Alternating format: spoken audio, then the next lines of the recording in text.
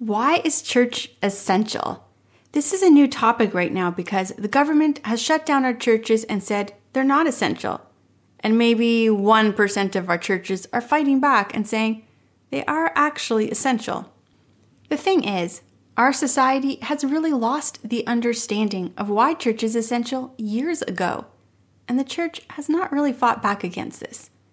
In today's episode, I'm not talking to the church or even to Christians.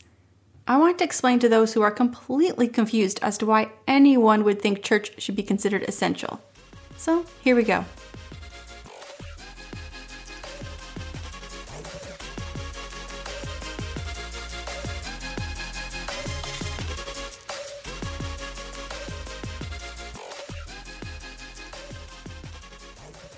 Believe it or not, people have been tracking stats for decades when it comes to church attendance, and they have found out that attending church has some really good benefits. I'm going to put links to these studies below, but here are just a few of the benefits that researchers have found. According to research by Neil McQueen, which has been supported by other research from Duke University, Indiana University, the University of Michigan, the Center for Disease Control, Barma Research Group, Gallup, Pew, and the National Institute for Healthcare Research, and several national surveys. Here are some of the benefits for children and youth who are attending church. It increases the average life expectancy by 8 years. It significantly reduces your children's use or risk from alcohol, tobacco, and drugs. It dramatically lowers the risk of suicide. It helps them rebound from depression 70% faster. It dramatically reduces their risk for committing a crime. It improves their attitude at school and increases their school participation. It reduces their risk for rebelliousness. It reduces the likelihood that they will binge drink in college. And it improves their odds for a very happy life. Why is this? Well, it's the idea of being part of a faith family. Every research shows that when a child is part of a faith family, they have a better adult life. Now, atheists and secularists know this is true because the science is so clear. In order to agree with this without telling people to go to church, we have been told that children need to be part of a tribe, or it takes a village to raise a child. And that's true. And the village we have is our faith families, or churches. Why exactly do these faith families help children develop into good citizens? Faith families help children develop their internal life. What is an internal life?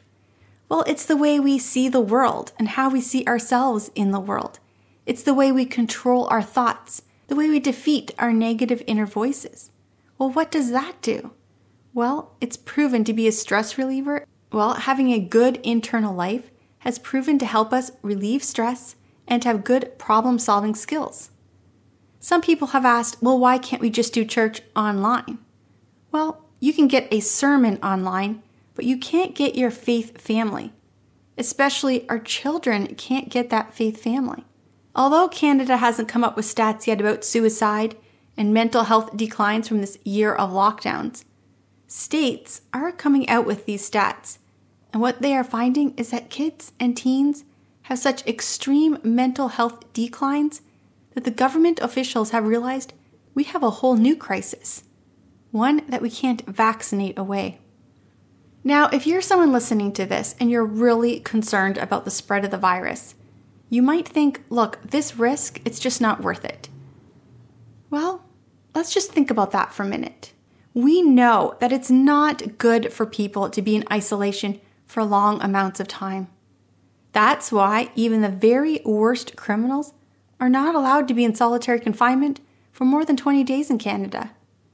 I know we're not in solitary confinement, but we do know that we are very isolated now, and that is causing harm and, yes, even death. So if we have these two problems, a deadly virus and people's mental health decline from mass amounts of time in isolation, we need to find a solution. What can be a solution to these two problems? A virus and people's mental health decline from being in isolation. Well, I believe that the church is actually the perfect solution. Pews and chairs can be set up to make sure that people are able to see and communicate with each other without being in really tight spaces. You can hold multiple services so that people are able to attend without being in a large crowd. I know of one church who actually held 2 services. One service was only for people 50 or over, or if they have a compromised immune system. That service was held earlier in the day and was the first of the day, and it had a lot of extra precautions. You see, church is a way for people to see their community, to feel part of the community, at the same time learning how to control and develop their internal life. And it's the one place that's actually really easy to bring in extra safety measures.